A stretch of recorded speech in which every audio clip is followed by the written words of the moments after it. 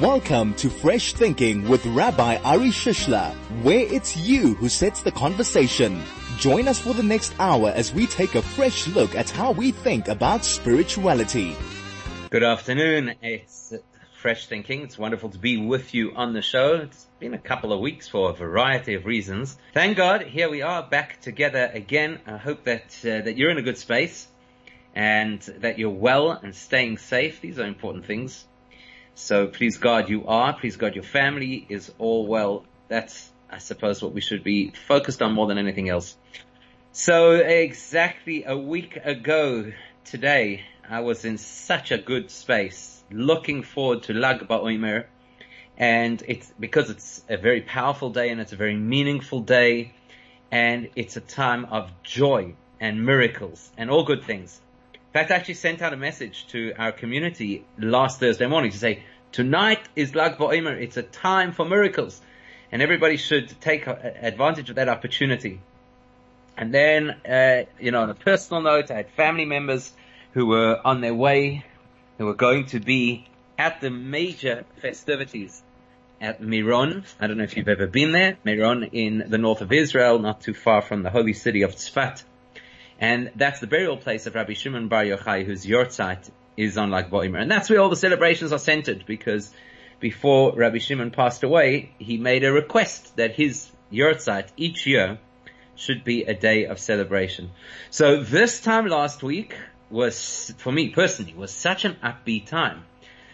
Big things were going to happen, it was going to be this joyous experience and this time of blessing and this time of miracles and so on and so forth. And sadly, tragic, the Lag BaOmer festivities were turned on their head. And what should have been such an incredible day on the calendar, it has been marred. Maybe not just for this year, maybe for many years to come. There'll be this bitter taste in our mouths, this tragic memory of this particular Lag BaOmer. The horrible, horrible, tragic events of what happened on Mount Meron last Thursday night, actually early Friday morning. And I think we're all trying to make sense of what went on over there. And I don't propose for one moment to say that we can make sense of it. Tragedy is one of those things that you really never get to make sense of. As the expression goes, if you were God, maybe you would be able to understand. In fact, I heard an interesting thought today that when Moses says to God, show me your glory, show me. In other words, like that the Talmud says what he was asking is, explain to me why it is that good people suffer and why it is that bad people prosper. And God says to him, there is a space with me, implying if you come where I am and if you see things as I see them, that's when you'll have answers to these questions. But we don't. We are trapped in the human experience with our very limited perspective. So we've got to try and unjumble and make some sense of what happened. And I believe that the only thing we can do is reflect on what we could do better, what lessons we may have learned from people's responses, and what things we could do better. No person should ever justify, God forbid, the suffering of another person. No matter what amazing source you may have found in what amazing book to say that such a thing was predicted, I don't see the value in any of that.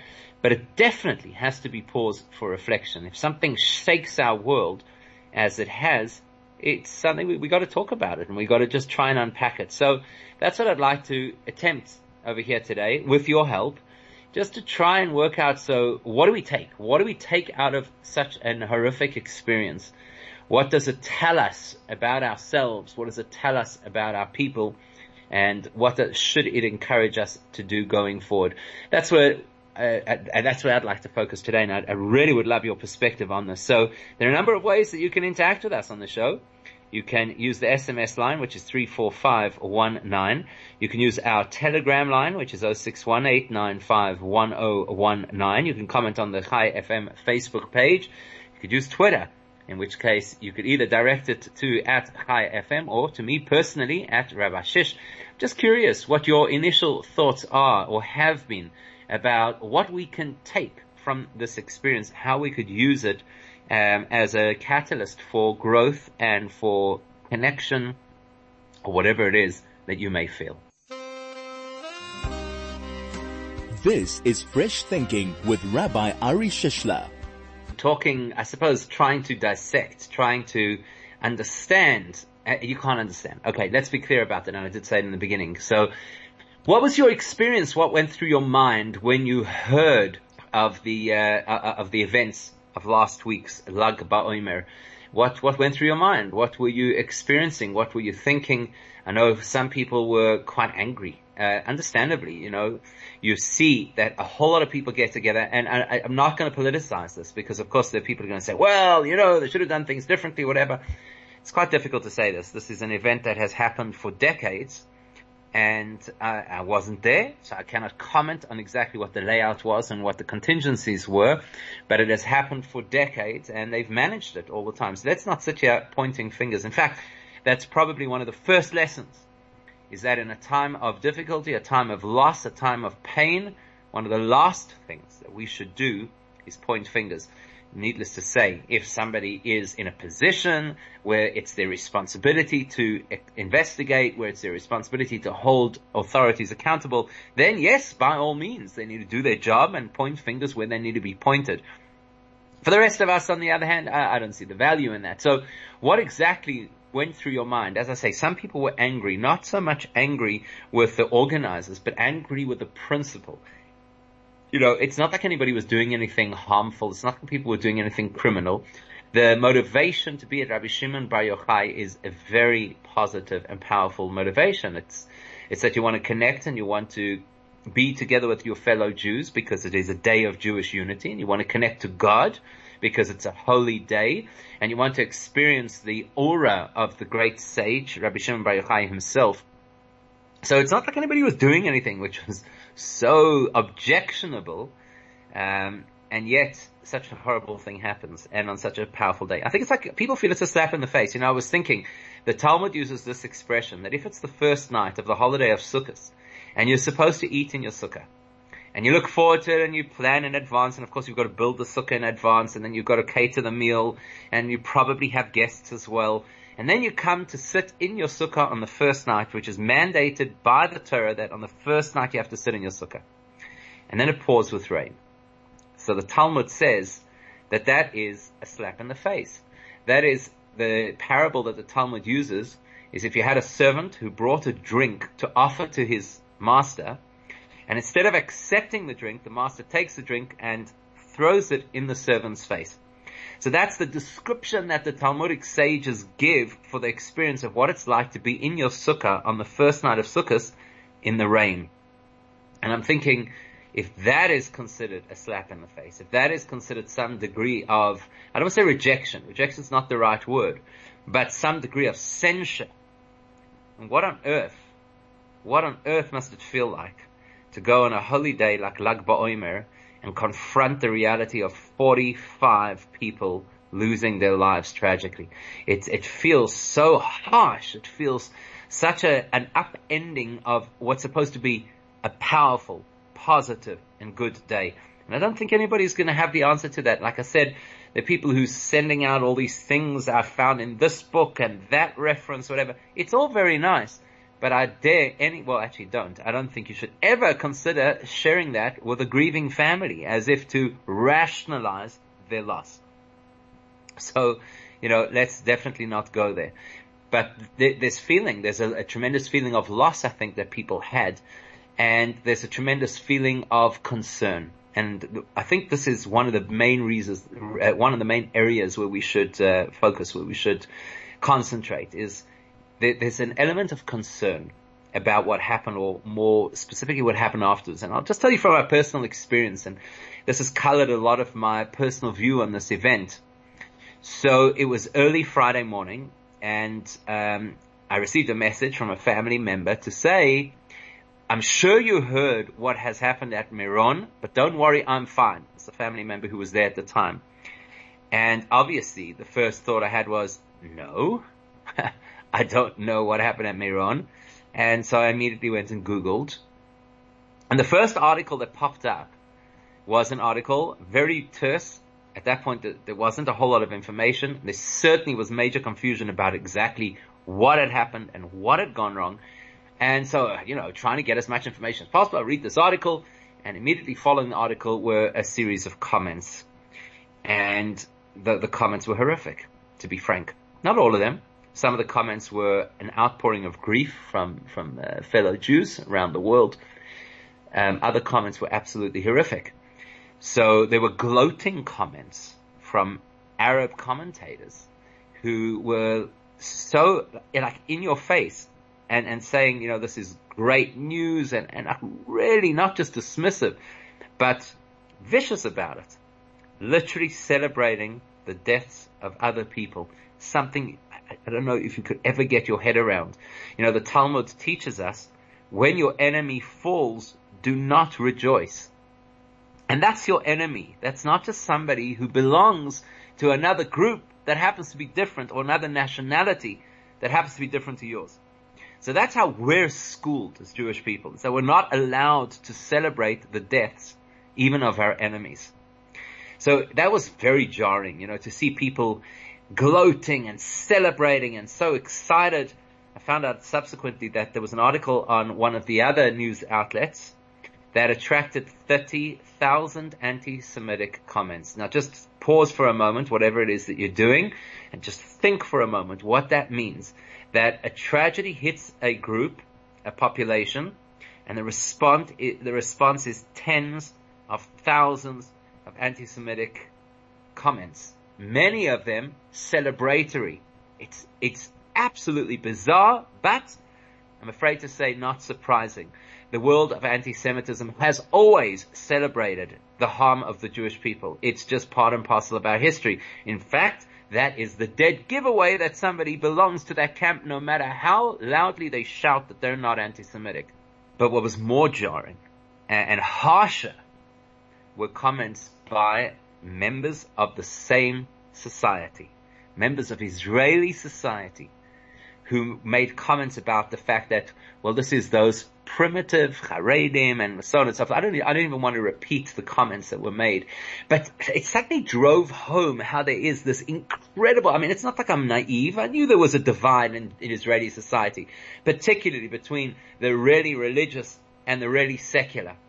But when it degrades to a point that people are able to vocalize in the heat of tragedy, well, you know, the area hadn't yet been cleared of the wounded or of the victims. And you can still in that moment find it in yourself to be critical, to malign a group of people, is absolutely mind-boggling. And that was certainly one of the first things that struck me about this experience. And I think that's what we should be talking about connection, about concern, about a sense of unity, about discord. Because after all, nothing is by accident. Lag BaOmer is the holiday of unity. That's what it's meant to be. And then you see this. So I'm curious if you came across similar sentiment and how you felt about it. If you did, please share it with us on 34519 by SMS or 0618951019 via Telegram, or on Facebook at the Chai FM page, or on Twitter at Chai FM or at Rabbi Shish. This is Fresh Thinking with Rabbi Ari Shishler. So that's what was top of mind for me personally. As the news was trickling at that point, trickling out of Israel about the tragedy in Meron, so there were people who found that necessary. They found it necessary at that time to sharpen the blade and you know, attack each other. It was just absolutely mind-boggling. And the reason it became even more interesting to me is because of the timing. Like I said, Lag BaOmer is a day of Jewish unity. That was the goal. And the more you think about Jewish unity, and the more you think about the day, the more incongruent it is that should have been a day of division. Now, I know what you're going to say, and you'd be right. And I'm going to say it too. It wasn't across the board. There were incredibly heartwarming visuals that came out of Israel at exactly the same time. So I'm sure you must have seen the lines of people in Tel Aviv who only wanted to donate blood. Now, conceptually, the Haredi world and Tel Aviv are probably as polar opposite as you can get. That's where you expect the chasm to be. That's where you expect the discord between the black hats and payers on the one hand, and, people frolicking on the beach on the other hand. And yet, you see those visuals, and you see people wearing the long black coats and the black hat, lining up to donate blood right next to people who are dressed in shorts and, tank tops and whatever. It's fascinating. And that's the real story. That's the real story, so we shouldn't get distracted by the couple of bad eggs, assuming, of course, that it is a couple of bad eggs. It's certainly a minority. And we hope it's a significant minority. But that's really where the focus should be. Look, it's the people coming together, and the sense of brotherhood, and the sense of community, and the sense of responsibility for each other. As the Talmud says, Kol Yisrael Arevim Ze Lo Ze. And the expression goes further, Mu'uravim Ze Bo Ze, which basically means that every single one of us as a Jewish person takes responsibility, has responsibility, carries responsibility for every other Jewish person, as you would for your own family. I mean, we have a responsibility to the entire world, but to our own community, we have a responsibility as if they were our family. And then it goes a step further, and the Talmud implies that actually it's not just that we are responsible for each other, but we're enmeshed. That's the reality. What happens to us in one part of the world is felt by the rest of us wherever in the world we might be. So when you see those pictures of people together, shoulder to shoulder, inundating the blood services, so eventually they had to turn people away, you say, that's it. That's exactly what it is. There was a fantastic article that came out recently. Somebody sent it to me yesterday.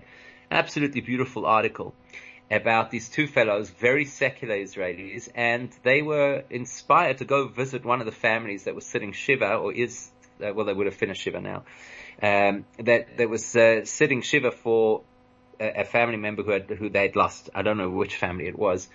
And a fellow he writes this article, he says, he was concerned because here he comes with his t-shirt and his bare head, didn't even necessarily have a yarmulke, a kippah on his head. And he went to visit this particular family.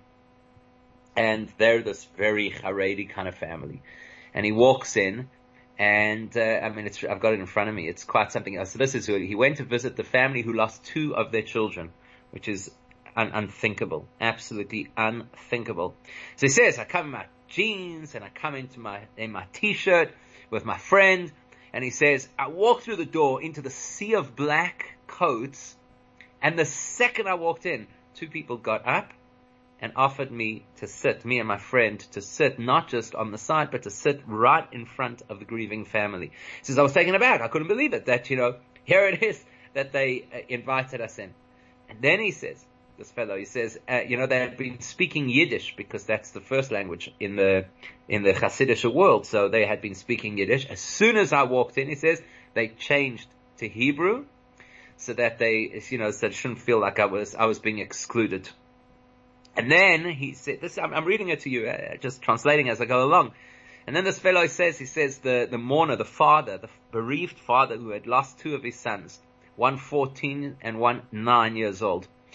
So the man says to him, he says, how would we have met otherwise? So I'm so happy you're here. How would we have met otherwise? Isn't that sad? Isn't that sad? Here you have people who live in the same country, and it's not the distance that divides them, it's the enclosures that we live in, the enclosures of our own minds, thinking that we're separate from each other. How would we have met otherwise? And then the father, goes on to tell him, he says, I want you to be clear about one thing. He says, this is a situation where we're all holding and supporting each other. He says, right now there's no such thing as a secular Jew, there's no such thing as a religious Jew, there's only a Jew. The fellow walks out of there, it was more conversation, it's a longer article. The fellow walks out of there and he says, this meeting, this interaction that I had with this bereaved father, this expresses the truth of our nation. This expresses the undying love that exists between us. This expresses the way that we share each other's pain, and this expresses the immense faith that we all share. It's such a beautiful moment, such a beautiful encounter that would never have happened And it's so tragic that this is how it should happen. But look how beautifully these two individuals translated it. So you see two themes emerge. You see that there's a theme on the one hand of people who are so absorbed in their own malice that even in the most tragic of times, they can't get past themselves, and they have to speak along partisan lines, and they have to point fingers and say, well, those people, they don't know how to behave, and they're so primitive. Or they have to gloat at the downfall and hurt of others. That's one channel that you see. And then you see another channel, which is people who just break the barriers and say, wake up call, realize what's happening over here. It's all a false narrative. It's so-called fake news. It's nonsense. The fictitious labels that we use to divide people, it's all nonsense. Because at the end of the day, like you probably would have seen, there was another family where they lost a child. I think he was 13 years old. And the second child who was there, who must be about 11 years old, he was saved by a Druze policeman who was in the vicinity. And you see these people embracing with this Druze fellow a few days later. And the father says, do you realize what happened over there? The guy didn't ask me first. He didn't ask me which camp do you belong to, which shul do you daven in, are you Jewish, are you Druze, are you Arab? It's irrelevant. And I think that's such a powerful concept. We get to choose which channel we live in. Some people, sadly, their whole lives, they choose to live in the channel of division. So what can I find about the other person that is objectionable? How can I catch the other person out? How can I criticize the other person? How can I see the negative in the next person? You know, it's like that professor did an experiment with his psychology students, and he said they were sitting in a massive hall, and there was one loose roof tile. It's ironic because I'm sitting in a room that has a loose roof tile. They had this one loose roof tile, and he says, look up at the ceiling, what do you see? And everybody says, loose tile. And he says, that's the problem with society. There's a whole ceiling that is all beautifully aligned, and everybody notices the one ceiling tile that is out of place. One channel of how people choose to live their lives is to see the faults, to see the division, to see the discord. And that's never a healthy or a happy place to live, not for them and not for anybody around them. And then you have another channel which says, okay, you know what? Much more unites us than what divides us. Let's focus on that. That was the first thought that came to me after this experience of last week's terrible Lag BaOmer tragedy. I'd love to hear your thoughts and insights. I know it's a heavy topic and people may be not comfortable to share, but go ahead. Just a thought. 34519 on SMS. 061-895-1019 via Telegram. Otherwise, use social media channels, either Facebook or Twitter. So if you have just tuned in, just popped into your car or wherever it is that you listen to Chai, it's Fresh Thinking. You are with Rabbi Shishler. We are together until 3 this afternoon. And today's focus is last week's horrific tragedy in Meron, the graveside of Rabbi Shimon Bar Yochai, what should have been a beautiful Lag BaOmer celebration, truncated and disturbed by the most horrible scenes. And I'm just thinking of the lessons that have come out of it. First lesson being the lesson of connection, or the responsibility that we have to connect with each other. Somebody sent me a clip. So this same fellow I just mentioned who lost 2 children, I mean, just think for a second what that has to be like. Nobody should know. Nobody should ever have to experience such a horror. And this father is interviewed. And all he says is that we need to come together in unity.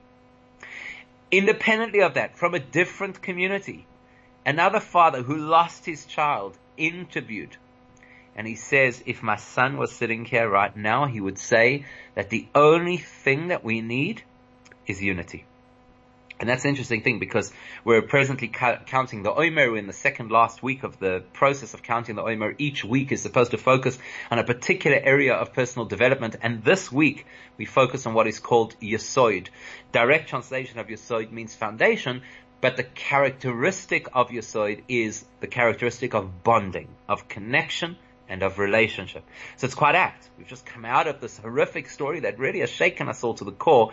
And this week we're supposed to think about relationships. So here's a place to think about our connection, about our unity, about our ability to see past fictitious labels. And the truth is, I actually discussed this with people on Shabbos. The truth is that it's probably one of the great challenges of living in our modern world. Is exactly that. These fictitious labels that we persistently, or society persistently insists on applying to people. And the moment you look at individuals and don't see individuals, you just see labels, then you'll always have discord. You will always have conflict. So there are certain traditional battle lines, right? There are political battle lines. You look in the United States where there are just two parties. So the effect is that the entire country gets divided into two camps, into two teams. A friend of mine, he's a smart guy, and quite a few months ago said to me, he's an expat South African living now in the States. And he said to me, American politics is exactly like color war. Now, if you ever went to a camp in the United States, or a Gan Yisrael camp here in South Africa where they model many of the programs after the United States, you'll know what color war is. Basically, what happens is you have two teams. One team is red, one team is blue. Each team has a leadership structure, so there's the general of each team, and then there are his lieutenants. And for a period of 1 or 2 days, depending on the length of the camp, the entire camp is in a competitive mode between these two teams. So they compete in sport, they compete in song, they compete in producing a play. It's a whole thing, and it's all like, rah, rah, my team's better than yours. And then, of course, after it's over, one team wins. That team gets whatever prize it is that they get, usually a trip out of the camp. And then life goes back to normal and everybody gets along again. So this fellow said, American politics is like color war. It's a red team and a blue team. You pick your team and that's it. Either you're on my team or you're against my team. And it becomes so divisive. Why? Because we label people as if it would be realistic to suggest that all Republicans are homogenous or all Democrats think the same. You're talking a population of what? 450 million people, and they're all going to be boiled down into two groups? We do this all the time. We do it by classifying people according to the nation they belong to. Oh, you're from that country. We're from this country. Don't you know we're sworn enemies?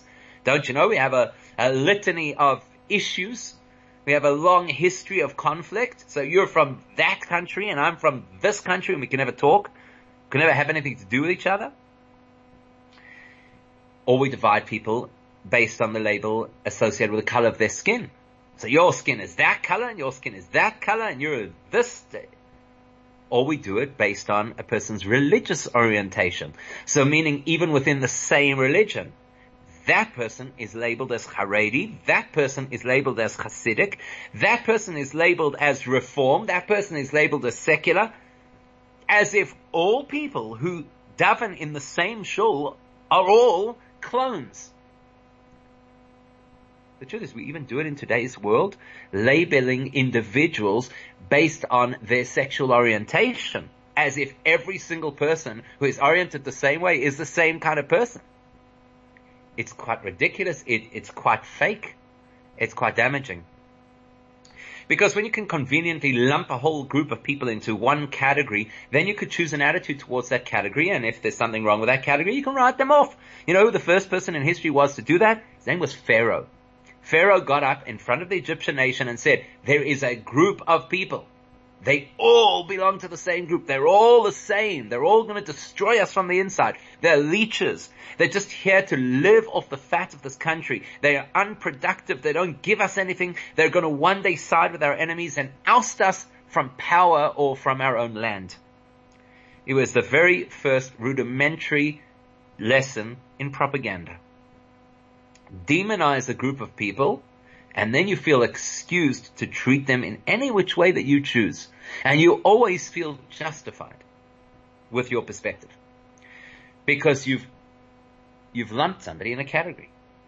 So, can you imagine if we did this with first names?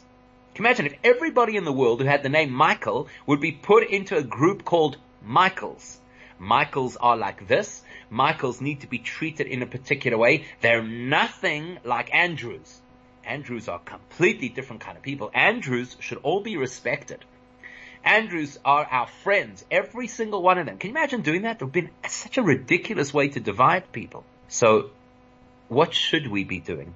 You know, one of the most encouraging images that came out of last week's tragedy were the Arab villages close by to Meron, where you had Islamic Arabs in the middle of Ramadan, where they themselves couldn't eat or drink during the course of the day, putting out food and drink for those trying to make their way home from Meron because it was so difficult to clear everybody out. Now, you could easily say, oh, Arabs, Jews, sworn enemies. Put people into boxes, put a line down the middle, create a boundary. That is never a Jewish perspective. Yes, Judaism is clear. If somebody states that they want to harm you, don't excuse them. Believe them. But don't write off everybody who looks like them. That's not a Jewish attitude. I'd love to hear your thoughts. 34519. That's our SMS line. Very quiet today. Telegram is 0618951019, and social media is always available, be it Facebook or Twitter. Choose your poison. This is Fresh Thinking with Rabbi Ari Shishler.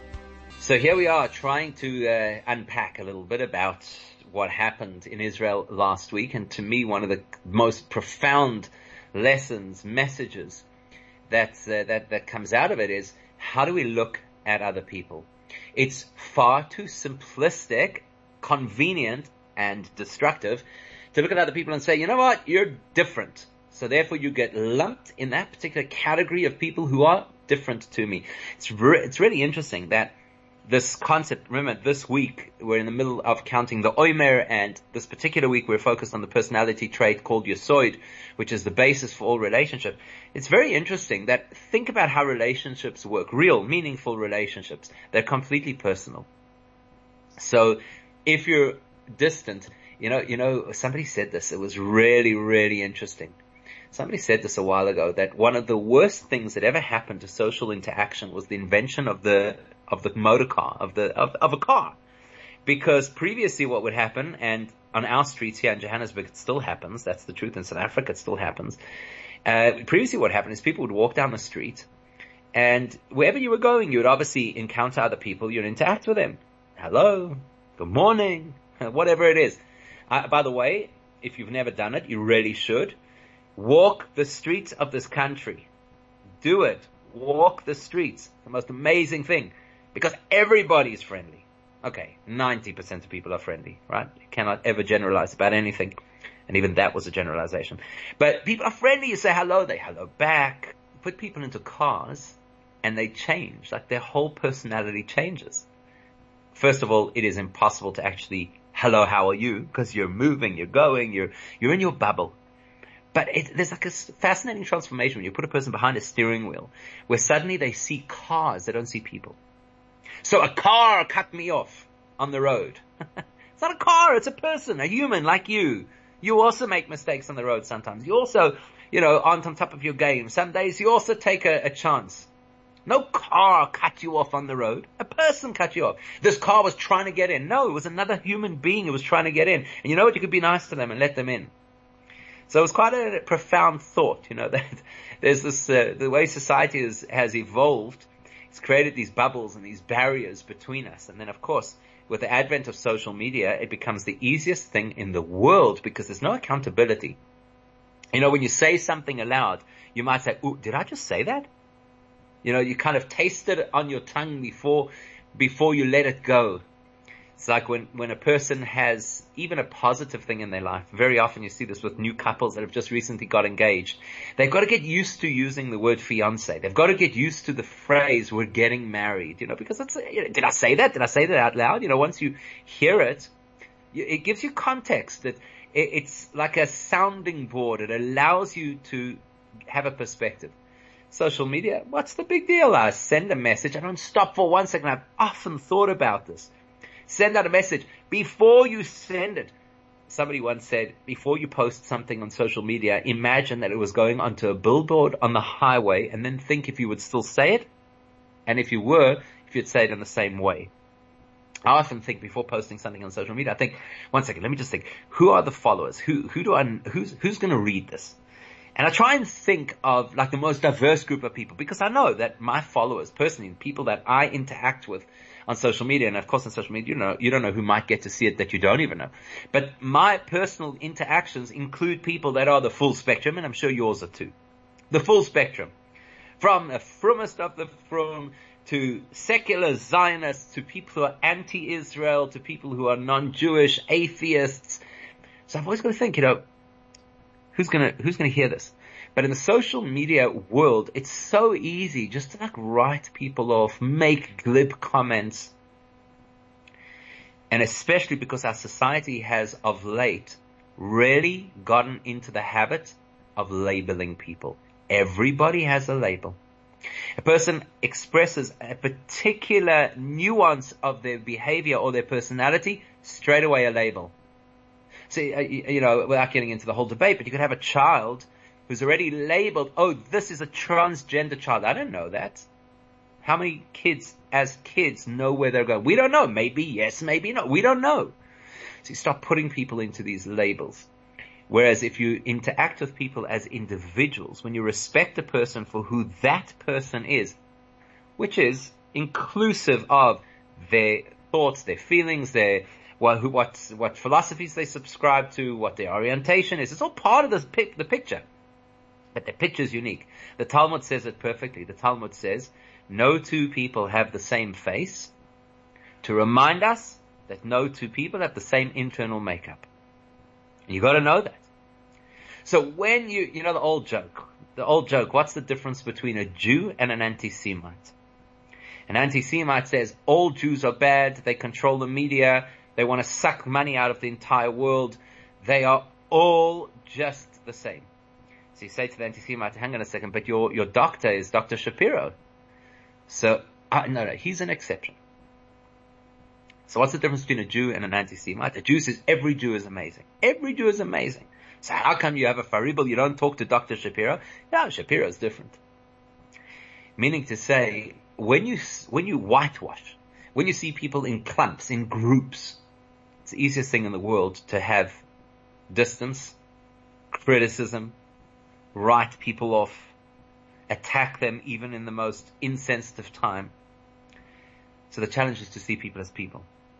The challenge is to cross that bridge between yourself and an environment that's not aligned.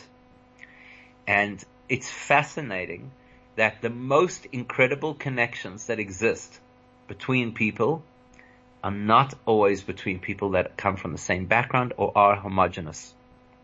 There's a particular fellow who I met once. I'm in touch with him online.